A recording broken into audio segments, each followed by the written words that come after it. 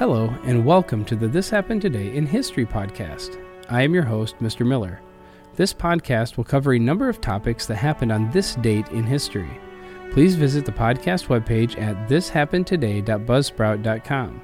There you can download the notes page, which will help you organize the information as well as develop your own ideas on how these events change the world around us. If you're interested in hearing more, please consider subscribing so you will not miss out on what happens tomorrow in history. Today is May 3rd. Dallas was a television phenomenon during its 14-season run on CBS, but all good things must come to an end.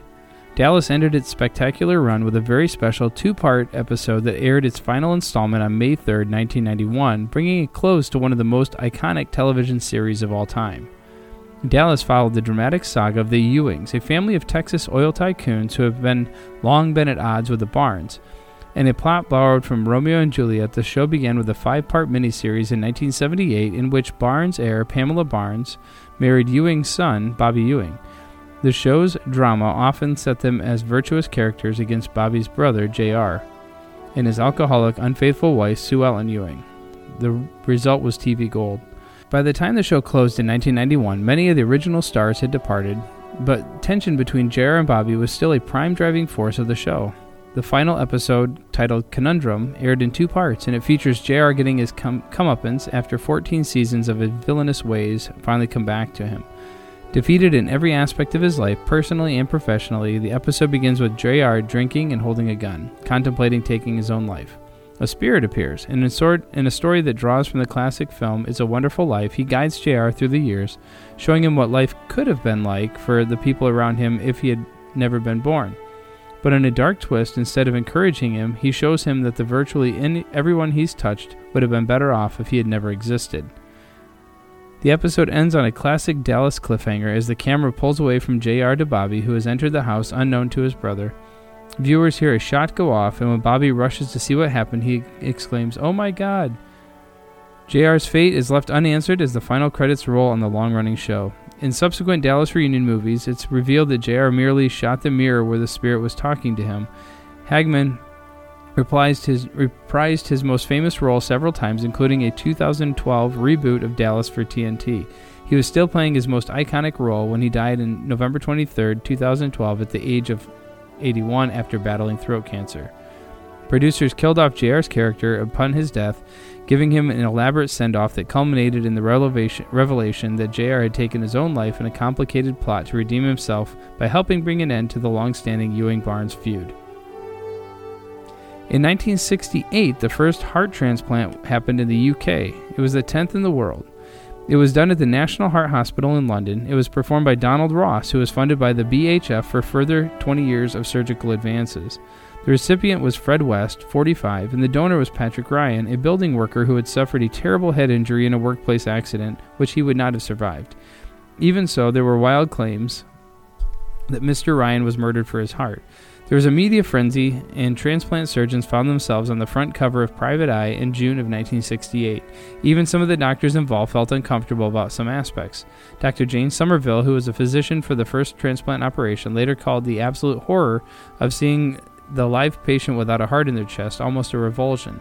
Donald Ross later said, "We were excited about sewing in the heart, which is in fact, when you think about it technically, quite a simple plumbing job." Sir Keith Ross, another of the surgeons involved in the operation, later recalled, "It was an intensely dramatic moment, I think, for everyone there, as it, the heart, went pink and then began to beat.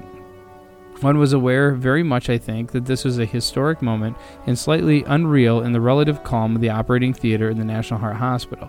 Fred West survived for 45 days. After a spate of heart transplants in 1968-69, it became obvious that the survival rates were not getting any better. They were stopped in the UK and for the most part around the world until 1979 when Sir Terence performed the successful surgery on Keith Castle.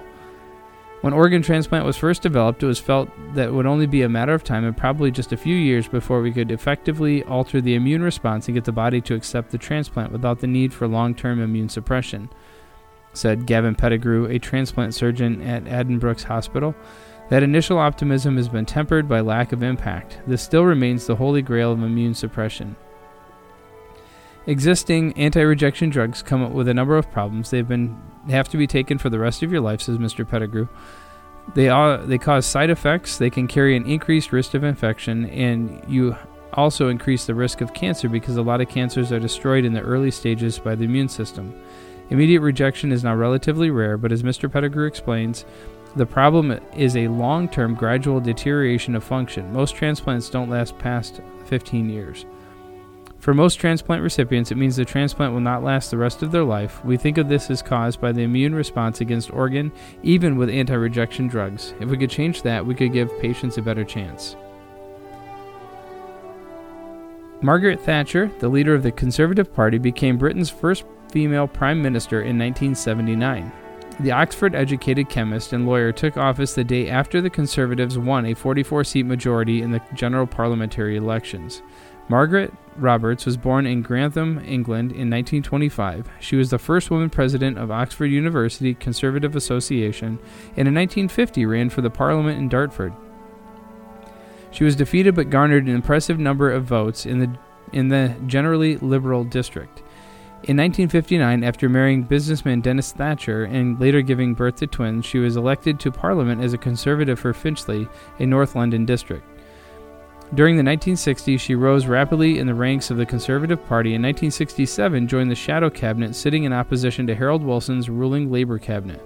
With the victory of the Conservative Party under Edward Heath in 1970, Thatcher became Secretary of State for Education and Science.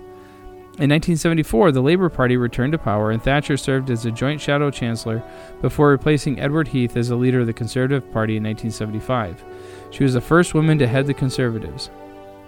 Under her leadership, the Conservative Party shifted further right in its politics, calling for privatization of national business industries and utilities and promising to resolute defense of Britain's interests abroad. She also sharply criticized Prime Minister James Callaghan's ineffectual handling of the chaotic labor strikes of 78 and 79. In March 1979, Callaghan was defeated by a vote of no confidence, and on May 3rd, a general election gave Thatcher's Conservatives a majority in Parliament. The next day, Prime Minister Thatcher immediately set out about dismantling socialism in Britain. She privatized numerous industries, cut back government expenditures, and gradually reduced the rights of trade unions. In 1983, despite the worst unemployment figures for half a decade, Thatcher was re-elected to a second term, thanks largely to a decisive British victory in 1982 Falklands War with Argentina. In other foreign affairs, the Iron Lady presided over the orderly establishment of the independent Zimbabwe in 1980 and took a hard stance against the Irish separatists in Northern Ireland. In October 1984, an Irish Republican Army bomb exploded at the Conservative Party conference in Brighton. The Prime Minister narrowly escaped harm. In 1987, the upswing in the economy led to her election to a third term, but Thatcher soon alienated some members of her own party because of her poll tax policies and opposition to further British integration into the European community. In November 1990, she failed to receive a majority of the Conservative Party's annual vote for a selection of a leader.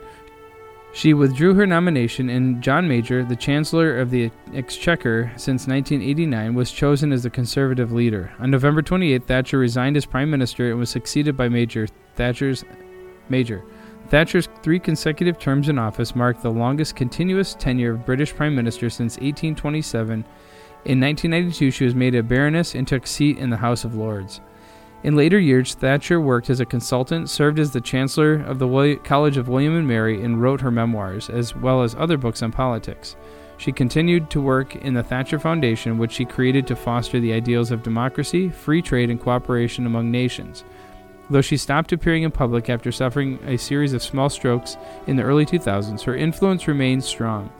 In 2011, the former Prime Minister was the subject of an award-winning and controversial biographical film, The Iron Lady, which depicted her political rise and fall. Margaret Thatcher died on April 8, 2013, at the age of 87.